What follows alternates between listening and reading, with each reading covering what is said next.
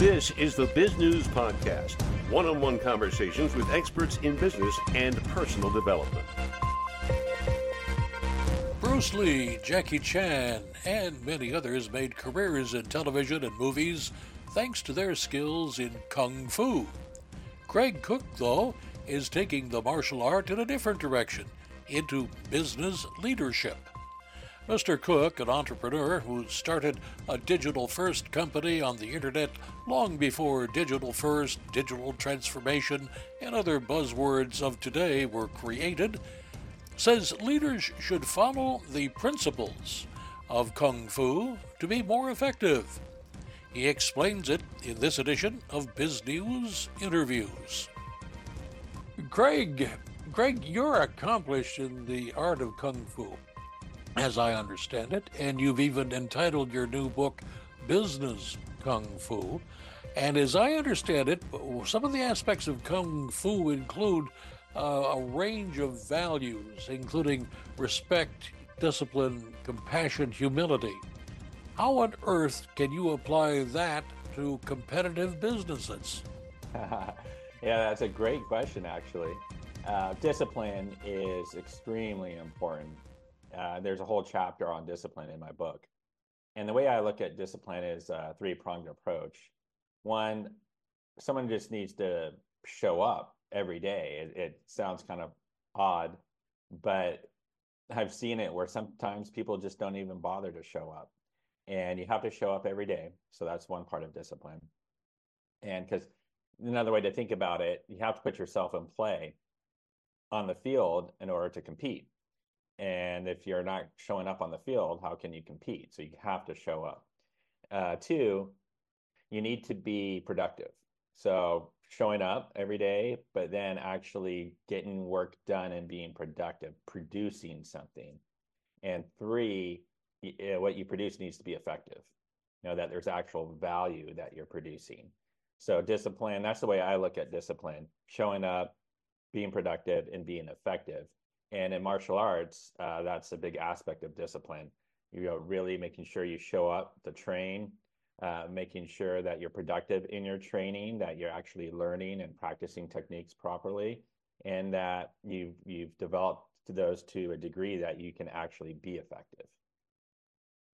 Now, Craig, you started your business from scratch.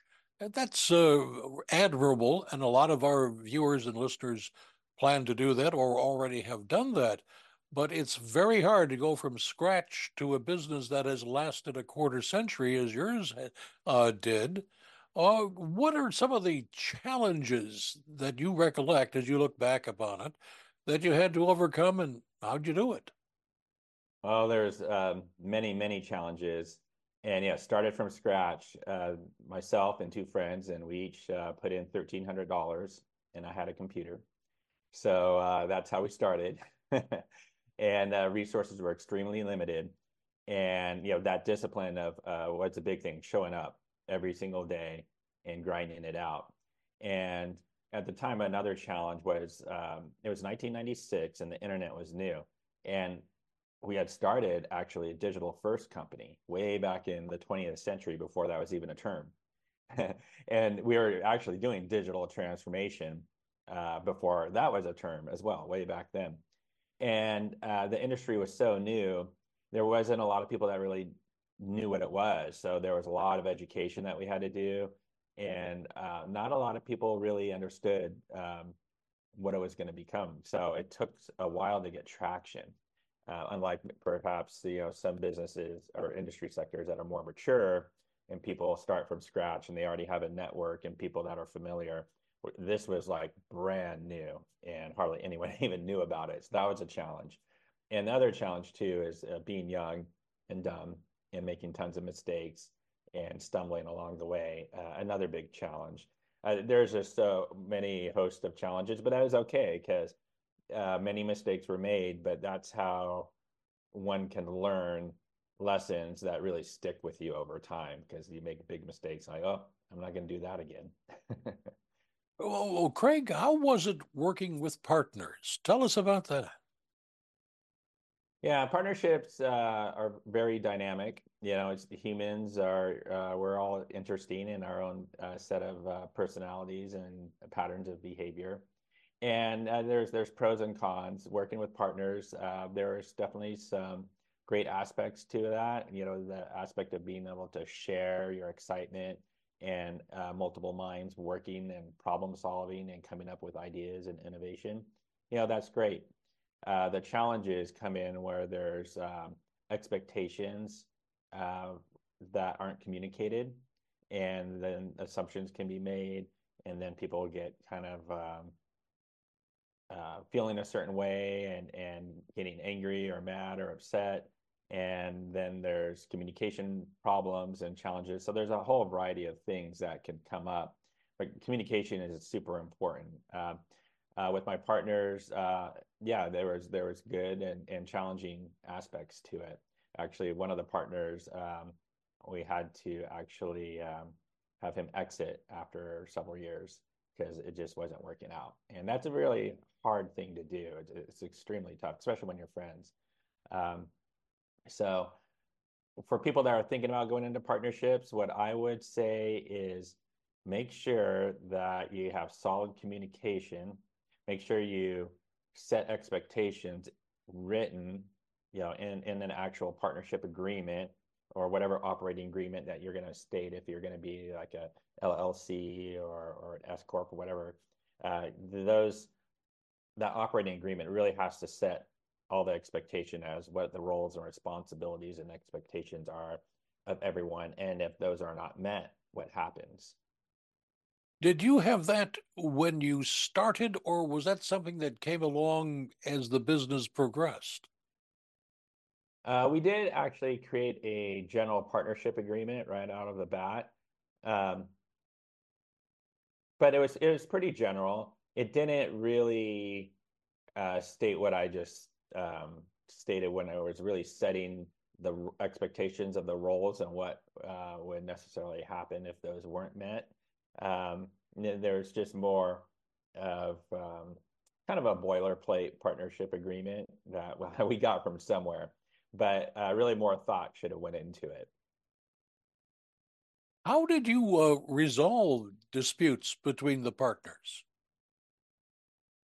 Communication. That's the only way to do it is through communication.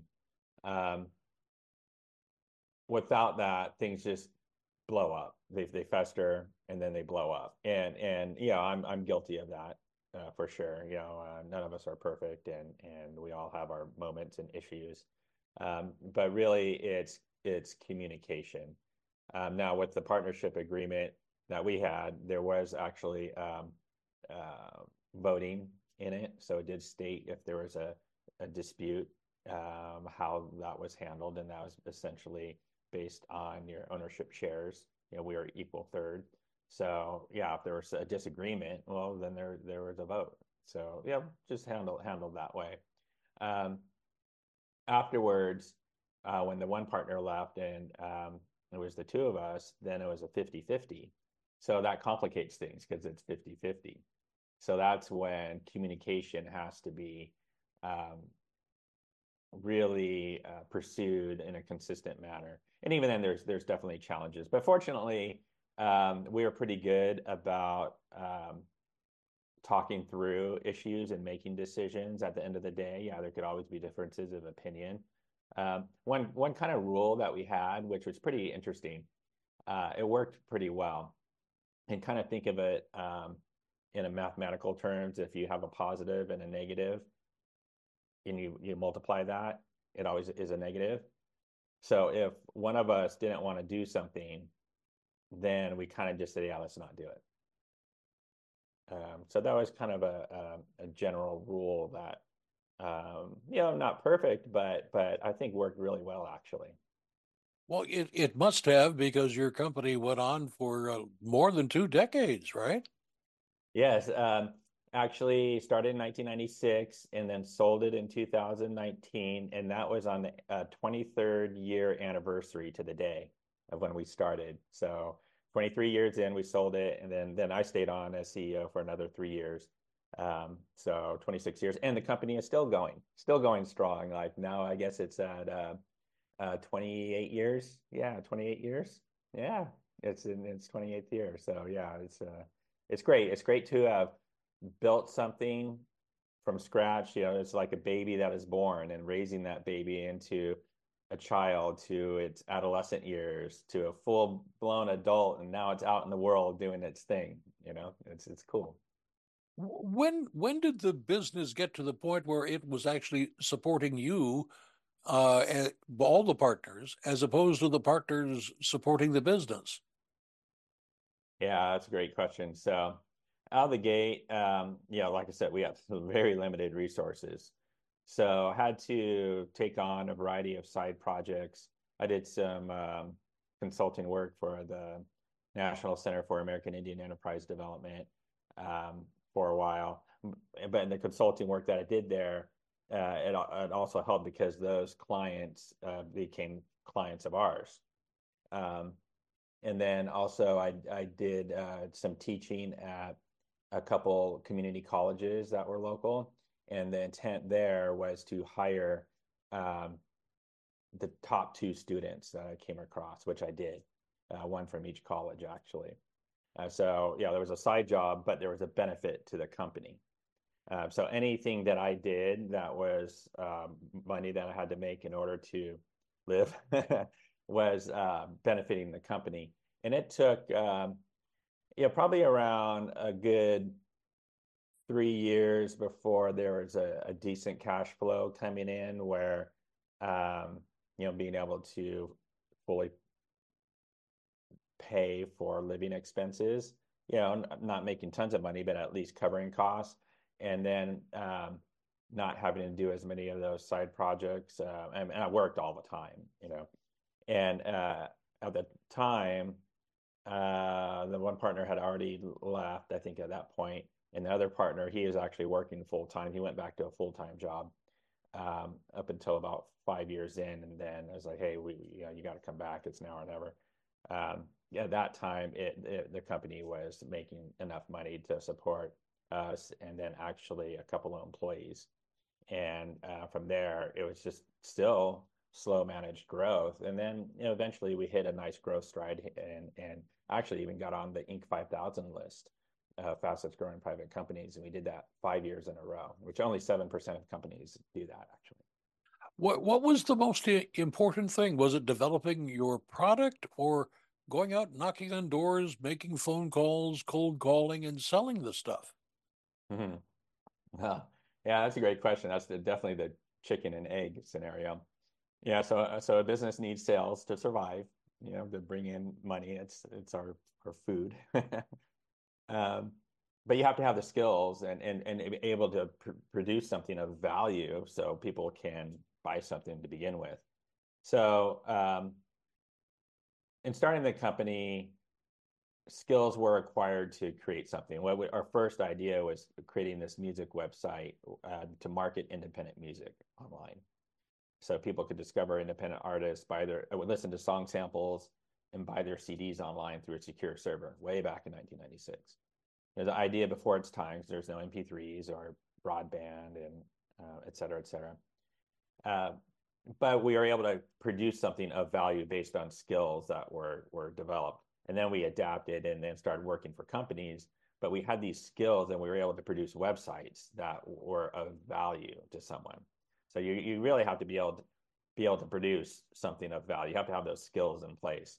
Sure, you could go sell something before you maybe have it and then figure it out and create it, which I actually did a bunch of times. For example, we got into CD-ROM development and would handle the whole thing start to finish, the programming, the design, even the package design and the brokering, the printing and brokering the CD replication. Well, in the programming on the CD, I didn't know how to do that, but I was when I came across an opportunity, I was confident enough in my skills. And there, at some point in this conversation, we should talk about my 5 elements of entrepreneurial success. That's in my book. In this example, I was confident enough that I knew based on the skills I had already acquired that I could figure out how to do it. So when I came across the opportunity, yeah, can you do this? Yeah, I can do it. Sold it. And then I was like, oh, now I got to figure out how to get this done. So, it kind of just depends on the situation. But the long answer to your question, I do feel you need to be able to produce something of value, that you've actually done it and created that. And if it's something new, that you have the confidence based on your skill set that you can produce something of value and then get the sales. For business success, what are those basic skills that you're talking about?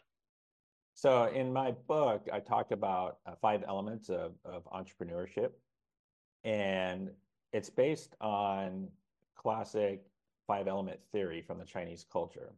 Right. So that 5 element theory permeates all aspects of, or many aspects of Chinese culture when it comes to martial arts, also medical systems, spiritual systems, music, there's a whole variety of things. Those 5 elements, that 5 element model from the Chinese culture is fire, earth, water, metal, and wood. Now, from my personal experience and through observation of others, I determined there's actually 5 elements of entrepreneurship that lead to success. And that is passion. And then passion leads to discipline. Discipline leads to expertise. Expertise leads to confidence. And then finally, confidence leads to faith. And it's a cycle. It's a cycle, a generating cycle, it's called, that develops over time and builds in capacity. And so each one influences the next.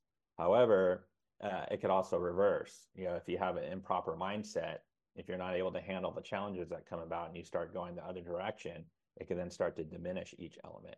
And then there's interrelationships between the elements that have positive and negative aspects as well, which is all based on the 5 element theory. What prompted you to write the book? My very first passion in life was books. When I was a little kid, before I can even read, I was always asking my mom to read to me. And then as soon as I could read, I always had a book in front of my face, just constantly, just read. I just love to read.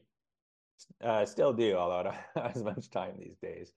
And then when the business started, I was reading like crazy because I was a business major in college, operations management, and major and a minor in marketing. But all this computer stuff I taught myself, and I had to read a lot in order to do that. So I love to read.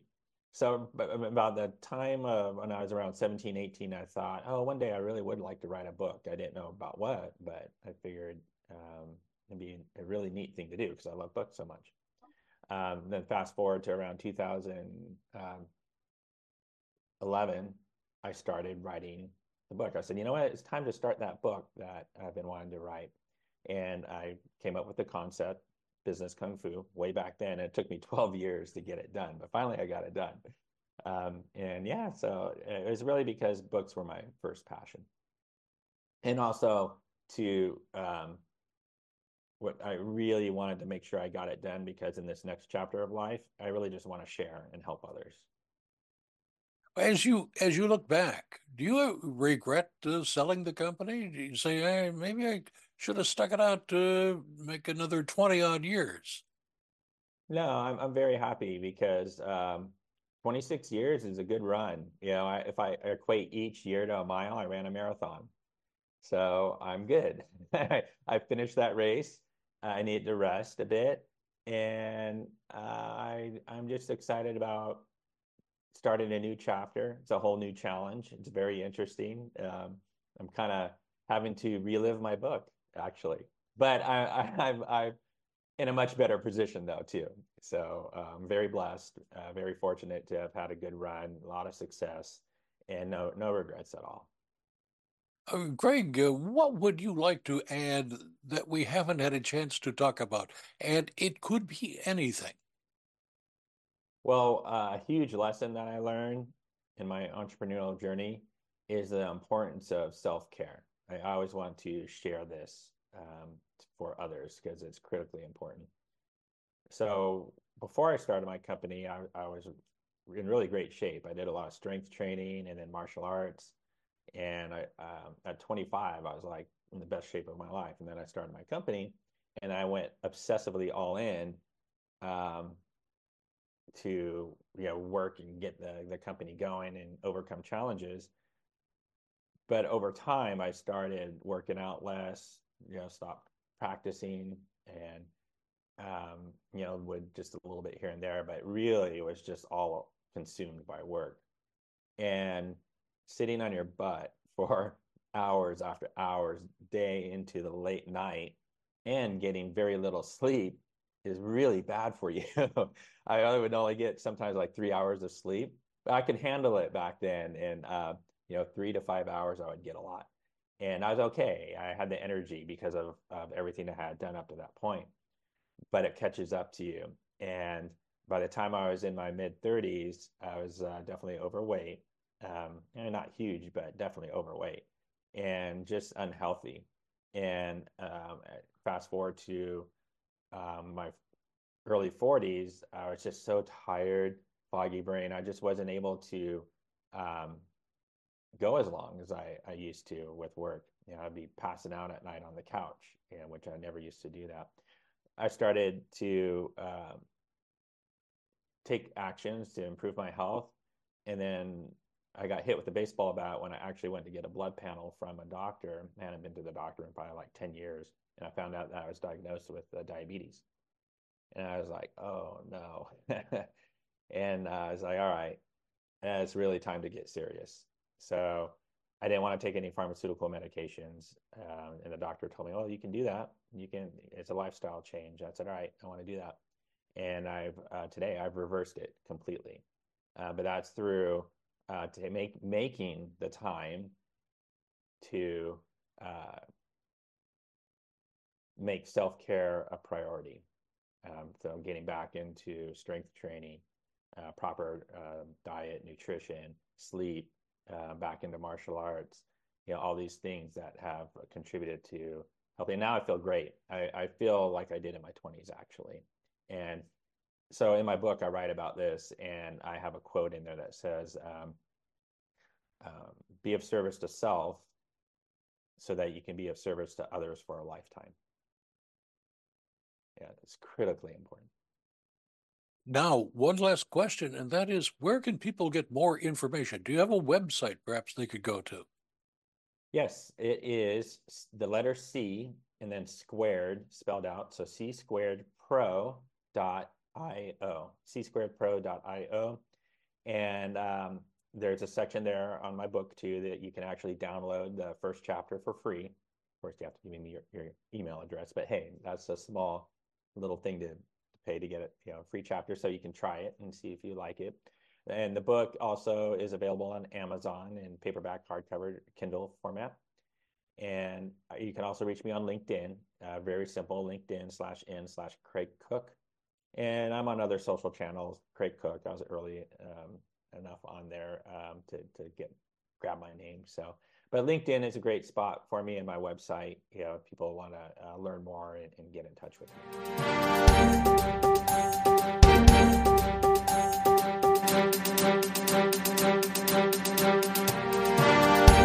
You've been listening to the Biz News Podcast. We welcome your input. Send your email to editor@biznews.com. That's BIZGNUS.com. Thanks for listening.